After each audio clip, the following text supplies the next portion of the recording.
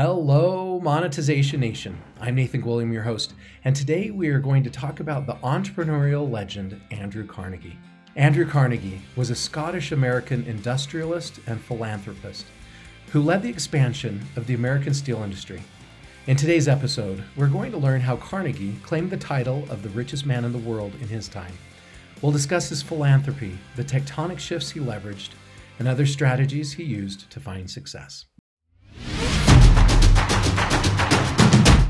Andrew Carnegie was born in 1835 in Scotland. He went to school at the Free School in Dunfermline. When he was 12 years old, his family met hard times. Hoping to have a better life for themselves and their kids, they borrowed money from Carnegie's uncle to move to Pennsylvania. After moving to a new country, Carnegie's father struggled to find work at first, but eventually he and his son both got jobs in a cotton mill. Source, Wikipedia. Carnegie worked from dawn until dusk as a bobbin boy, carrying bobbins to the workers at the looms and earning $1.20 per week. Later, he was hired as a messenger for a local telegraph company. There, he taught himself how to use the equipment and was promoted to telegraph operator. With this skill, he landed a job with the Pennsylvania Railroad, where he was promoted to superintendent when he was 24. Source, Carnegie.org. As he worked for the railroad, Carnegie started making investments with the help of some of his mentors. He got substantial returns from his wise choices he'd made, and he left the railroad in 1865 to pursue other business interests. Several years later, most of his time was dedicated to the steel industry. He created the Carnegie Steel Company, which revolutionized steel production. He became a dominant force in the industry by owning everything he needed in the steel process. Raw materials, ships, and railroads for the transporting of the goods, and even coal fields to fuel the steel furnaces. Source, biography.com. Andrew Carnegie said, quote, "The man who dies thus rich dies disgraced," unquote. In 1901, Carnegie shifted his attention to giving back. He sold his company to J.P. Morgan, retired, and devoted himself to philanthropy. His donations in the U.S. totaled about $288 million, and his donations in the British Empire totaled about $350 million. Source, Britannica.com. Carnegie had started his philanthropic work many years earlier by building libraries and making donations. He said, quote, "It was from my own early experience that I decided there was no use to which money could be applied so productive as the founding of a public library," unquote. When Carnegie worked as a bobbin boy, he was determined to improve his lot. He couldn't afford the $2 subscription for the local library, and he definitely couldn't afford to buy books. Carnegie sent a letter to the library administrator asking for access to the library. The administrator turned him down flat, so Carnegie got the letter published in the Pittsburgh Dispatch. Carnegie's biographer, David Nassau, said, quote, "He made his case so well that the administrator backed off immediately, and the library was opened to working men as well as apprentices," unquote. Source, NPR.org. Carnegie ended up donating about $5 million to the New York Public Library in 1901 as he expanded his philanthropic efforts, and more than 2,800 libraries opened with his support. Source, biography.com. Andrew Carnegie said, quote, "To try to make the world in some way better than you found it is to have a noble motive in life," unquote. I love how Carnegie chose to give back to libraries because libraries resonated with him. We should also find the charitable causes that resonate with us and seek to give back in those areas. It can be as simple as donating to a charity or volunteering in our community. As Carnegie found, giving back is one of the best ways to find fulfillment. Here are two of the tectonic shifts Carnegie leveraged to help grow his success. Number one was railroads. Carnegie's career really started to take off when he got a job at the Pennsylvania Railroad Company as a secretary or telegraph operator at a salary of $4 a week, which is about $124 by 2020 inflation. Source, Wikipedia. While he didn't dominate the railroad industry like Cornelius Vanderbilt, Carnegie used the industry to grow his career and make connections. When he was 24, Carnegie was asked by Thomas A. Scott, who hired Carnegie to be the superintendent of the Western Division of the Pennsylvania Railroad.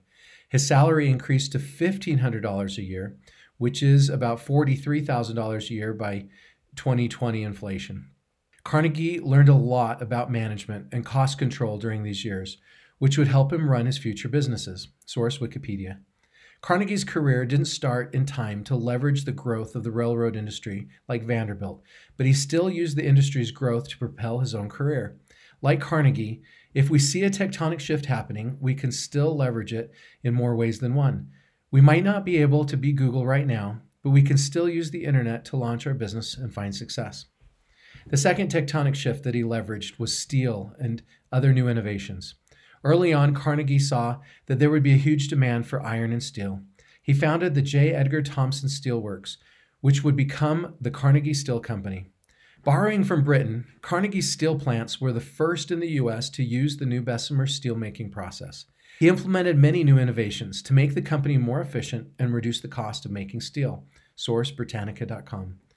By 1889, Carnegie Steel Corporation was the largest of its kind in the world. Source Biography.com.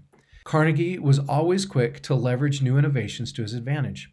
Sometimes we may be hesitant to implement new technology because we're not sure it will be successful. We should follow Carnegie's example by adopting new technology before our competitors do. If we do, then we may be able to pioneer that new technology and help to work out the kinks faster than our competitors. Here are 3 other strategies Carnegie used to help him in his career. Number 1, educate yourself. Carnegie didn't have the best education, but he still sought to educate himself. He took advantage of the generosity of Colonel James Anderson, who opened his personal library of 400 volumes to working boys each Saturday night. Carnegie consistently borrowed from Anderson and was very grateful to him. This is when he decided to give back if wealth ever came to him. Source Wikipedia. Despite not having the best formal education, Carnegie took advantage of the resources around him. Likewise, we can all take advantage of the resources around us. We can use the internet to do research and take advantage of public libraries around us to further educate ourselves. We can also ask people in our lives to mentor us and teach us their knowledge. Carnegie's second strategy was to put all your eggs in one basket. Carnegie said, quote, "I believe the true road to preeminent success in any line is to make yourself master in that line. I have no faith in the policy of scattering one's resources, and in my experience, I have rarely, if ever, met a man who achieved preeminence in money-making, certainly never one in manufacturing, who was interested in many concerns.